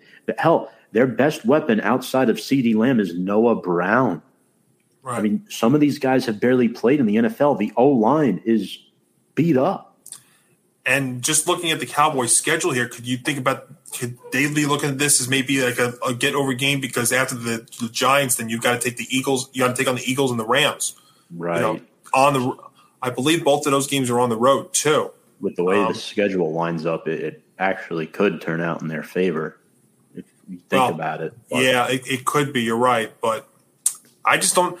This is going to be one of those like 19-16 kind of games again. I could definitely see that. Take the under, folks, if you're watching. Yeah, what is the over under on the game? Let me take a look at it right here. I would imagine it's probably like 40 something. But yeah, and if I remember correctly, last year everybody got hurt in that game in Dallas, the first meeting against the Cowboys. It just wasn't a good game. Barkley sprained his ankle, popped his ankle on Tony. I think Jones may have gotten banged up in that game and came back in. Tony got hurt. A lot of players got hurt. And it wasn't a good look, and the Giants couldn't win the football game. But I do think the Giants are overdue to beat the Cowboys. Over-under's 39. No, you can't touch that because something tells me one team's going to hit 20 points. Yeah. I don't feel comfortable with that. That's totally fair. I get that. I'm not touching that. Yep, there it is, Brian. Over-under's 39. Yep. And the Giants have more Sterling Shepard has been a Giant for a while now. He knows the Cowboys very well. Andrew Thomas is, again, the thing is, can they stop Micah Parsons? If Micah Parsons takes control of this game, the Giants are in trouble. They can't allow that to happen. The other thing, too, I would say, too, who do you trust at coach in a big spot like this? I trust Dable. I don't trust McCarthy. It's crazy. McCarthy's been coaching since 2006 as a head coach at the NFL level, and we trust Dable more than McCarthy, who's coached for 16 years in the NFL. Dable's coached for just 2 games. Yep. What is that? But hey, we're both going Big Blue. You're gonna be sweating it though, Tom. I think I think we're gonna be up all night. It's gonna be a late night, and I think I have work the next day at 8 a.m. So that will not be fun. But but after 3-0, but if they go 3-0, I think we'll have a little bit of adrenaline. If they go 3-0, that Bears game I'll be going to in Week 4 is just going to be so much more fun. Oh, absolutely, and that's why 4-0. I mean, let's not get too greedy here, but that's why 4-0 was not out of the realm of possibility after the opening win and then even beating up Carolina. So actually, I didn't tell you this. I'm in the same section as Hank. I'm a few rows behind them. So it's going to be great. That's going to be awesome. Yeah, but next up, this is our last NFL talking point of the week. Week 3 lock and upset. All right, Johnny, if you're ready, I'll start with you for the lock. So we'll each do our lock, 1 and 1, and then we'll each do our upset. All right, let's take a look here at this one. Well, it's kind of a low number. I get that. I mean, if you've been hearing me throughout the show tonight, I'm not high at all on the Titans. I know it's very risky to take a road team, and especially one that comes from the West Coast to the East Coast, but I think that notion goes away. So my lock is going to be it's a low number too, so my lock is going to be the Raiders laying 2 on the road against Tennessee. And as far as my upset goes, let's take a look here real quick. You can just go straight. No, you know what? I actually did say to you when we actually was in the pick segment. I think it's going to be the Commanders against the Eagles. I really do. It's a short turnaround for the Eagles here. The Commanders in their first 2 games, I know they were behind big against the Lions, but they actually did show some life in the second half there. They did play well enough, even though they had some flaws against the Jaguars. So I'm going to take that. And the reason why I wouldn't take the Chargers over the Jaguars is we don't know for sure if Justin Herbert's going to play. He's considered day-to-day right now, but until we definitely know his status, I would stay away from that game. So I'm I don't know how I'm supposed to respond to this, but so my lock is, in fact, the Chargers over the Jaguars. I do think Herbert's going to play, and I don't trust the Chargers going out on the West Coast like this in week 3. I think Jacksonville will put in a fight, but I think the Chargers, for me, if Justin Herbert plays, is the safest bet this week.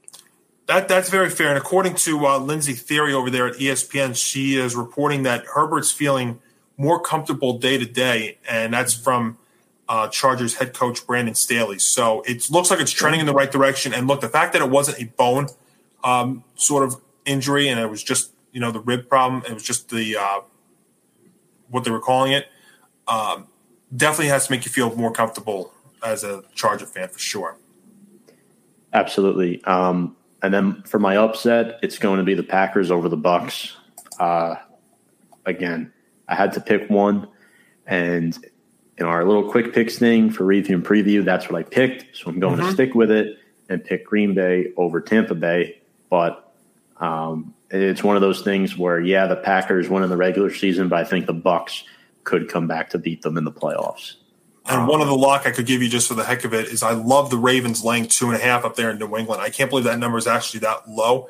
I'm not in love with New England at all. I think I think the Ravens are going to be very angry coming off that loss last week. I don't know how the Patriots put up points in this one. Maybe you could say because of the defense that the Ravens had, but the Patriots don't have much to offer on offense. I mean, look, they only scored 17 points last week, so I don't know how they put up a ton of points unless that defense completely falls apart there. But I'm going to stick with my original one, which was the Raiders laying 2 at Tennessee.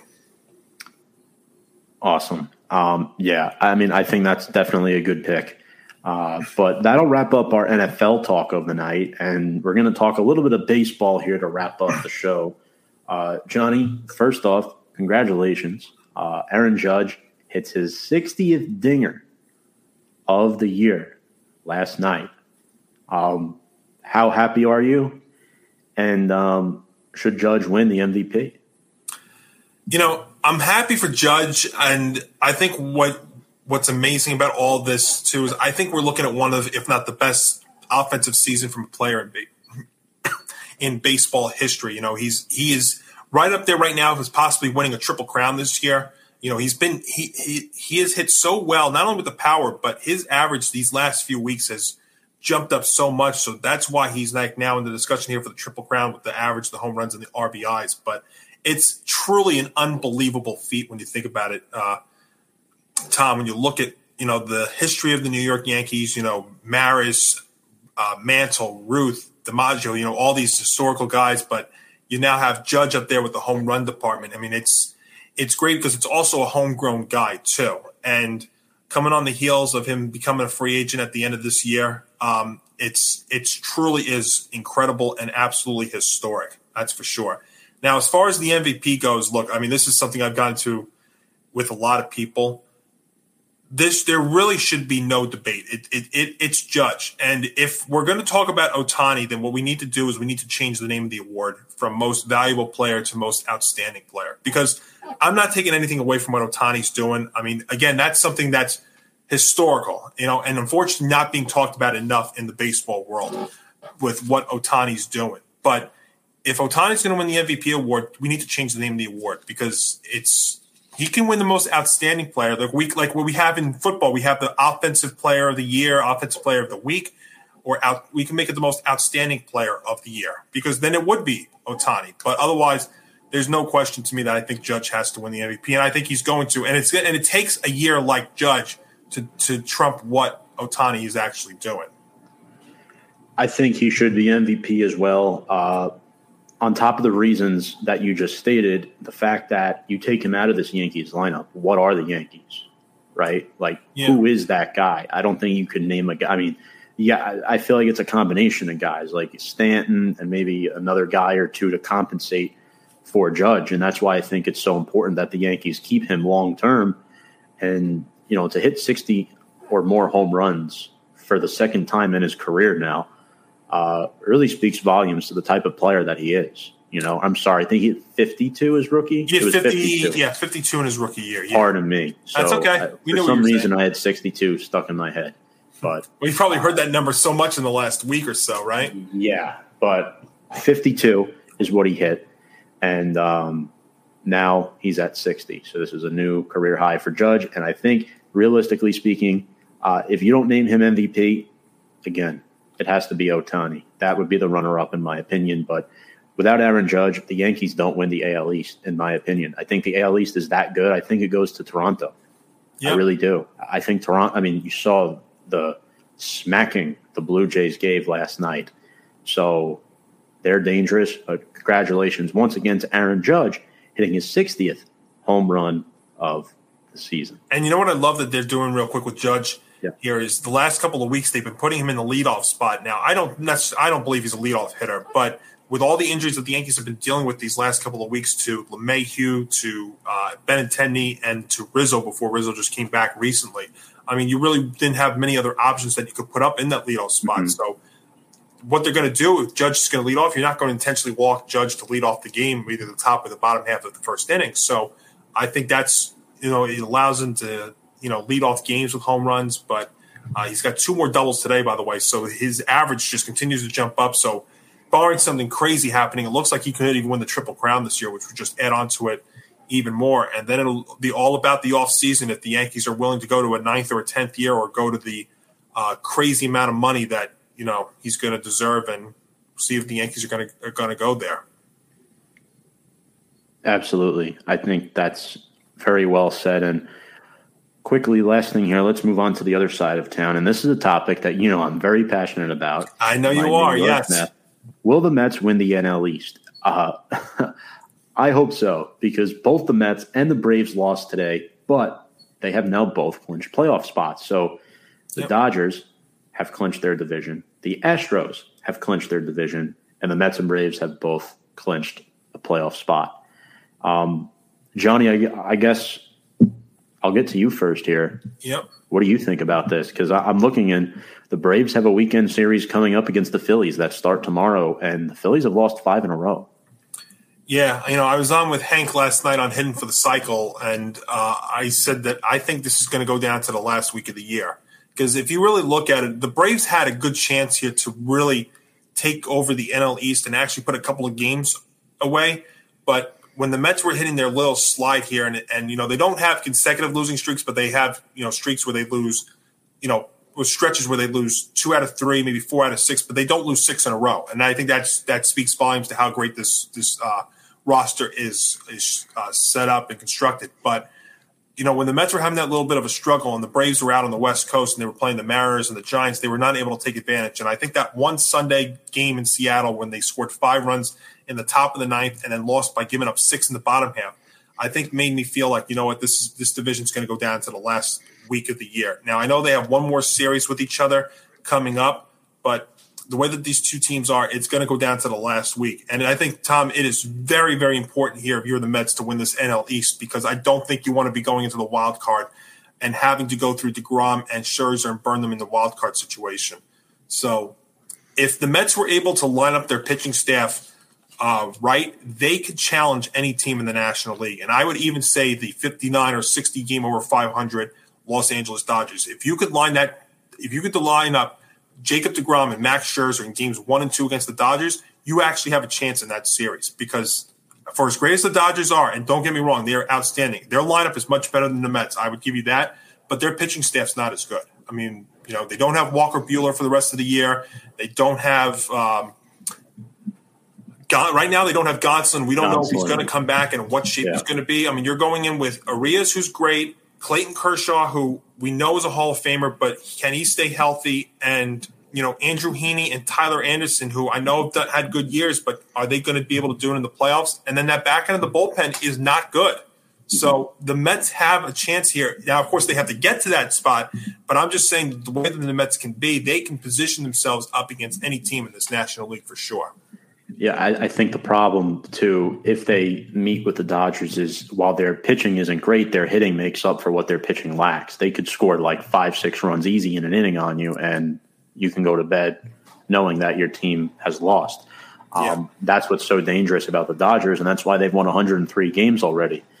But back to the question at hand, Johnny, I don't see it happening for us Mets. I'm going to be honest with you. I'm going to stick with what I've been predicting the whole season. And look, not that I want this to happen, because I think it's very unfair for the more optimistic Mets fans to come out and say, well, if you don't think the Mets are going to win this division, you might as well not be a fan. And I've gotten that a lot this year. But at the same time, you can still hope and admit this has been a remarkable year. I love what I'm seeing out of Buck Showalter and this Mets lineup. It's just Nimmo got hurt today. The bullpen has been shaky. They took 2 out of 3 from the Brewers, but they barely took 2 out of 3 from the Brewers. And it shouldn't be this close, Johnny. A lot of people are giving the Braves all the credit, but at the same time, you have to fault the Mets just a little bit for making it this close. You knew they were going to go into a slide, but they've also put themselves in this position now where they have to grind it out rather than continuing to win baseball games like they should have been doing against these subpar 500 teams, some of them in last place. You can't lose 3 games at home to the Cubs. You can't lose a series to the Pirates or the Nationals. That's unacceptable. But the Mets have done all of that, and that's why they're in this position, and that's why we're having here this conversation. Yeah, I'm going to meet you halfway on this, Tom. I'm optimistic about the Mets this year, but I would also say at the same time, the reason why I think we're in this position right now, I think, is not because the Mets are – now they are – I understand they're in a little bit of a slump, but it's not like they're playing 500 baseball since, June or July. There was a stretch where they were 50-33, and the Braves were 61-24. So I don't think it's the reason why we're in this spot is because of the Mets. I think it's because the Braves are actually that good. And if it ends up being that the Braves do win this NL East, I don't think it'll be because of the Mets. I think it'll just be because the Braves are just a better team. Because, it takes a stretch like that to make up that kind of ground when you're playing 15, 17 games over 500. I mean, if you realize if you went 6-4 every 10 games in baseball, you'd win 96 games, and that would be remarkable. But it would take an unbelievable stretch like the Braves are doing, and look at what they are doing. They've been doing most of this lately without Albies. They've had Spencer Strider, who's been unbelievable in his rookie season. I understand he's dealing with a little bit of an oblique soreness right now, and they just skipped his most recent start.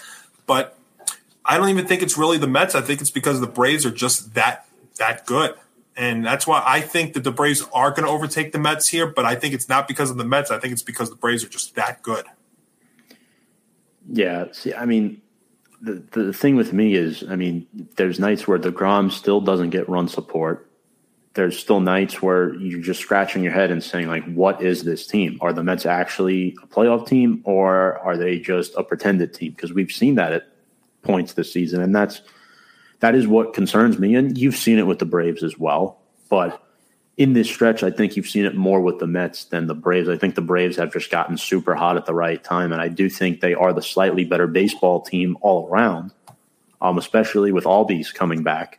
Ozzie Albies, I think that's a huge addition for them, as where the Mets might be losing Nimmo. They're just getting Scherzer and Tyler McGill back, thank goodness, because they need them. Because Taijuan Walker gets rocked around like every start now, and the start that Carrasco had the other night wasn't good. He only lasted 2 innings, so Trevor Williams had to bail them out. Yeah.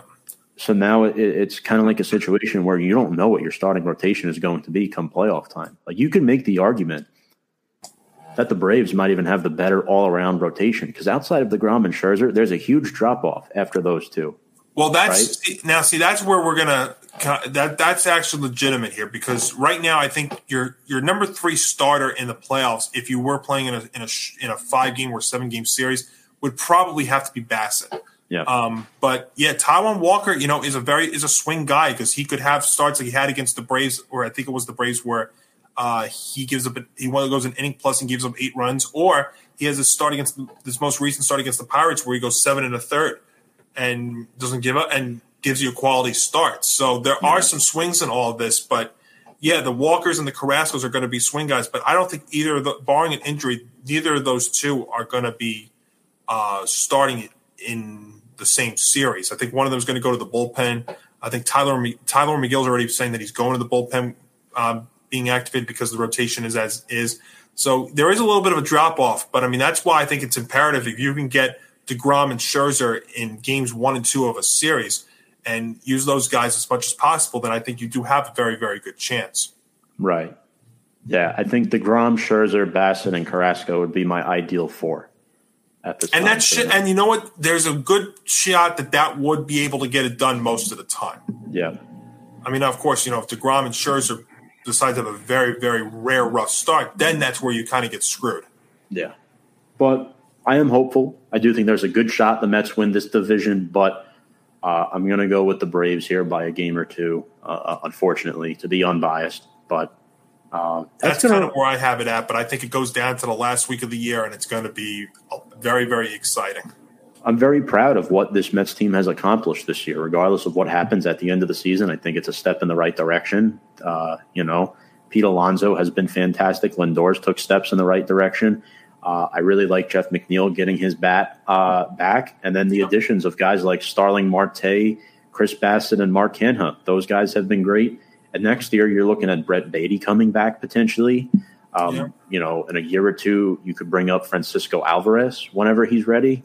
So there is some bright spots coming up for the Mets. I mean, the problem is how long is this core lineup going to be together? I think that's the question that you have to really sit down and ask yourself. But that's going to wrap up the show.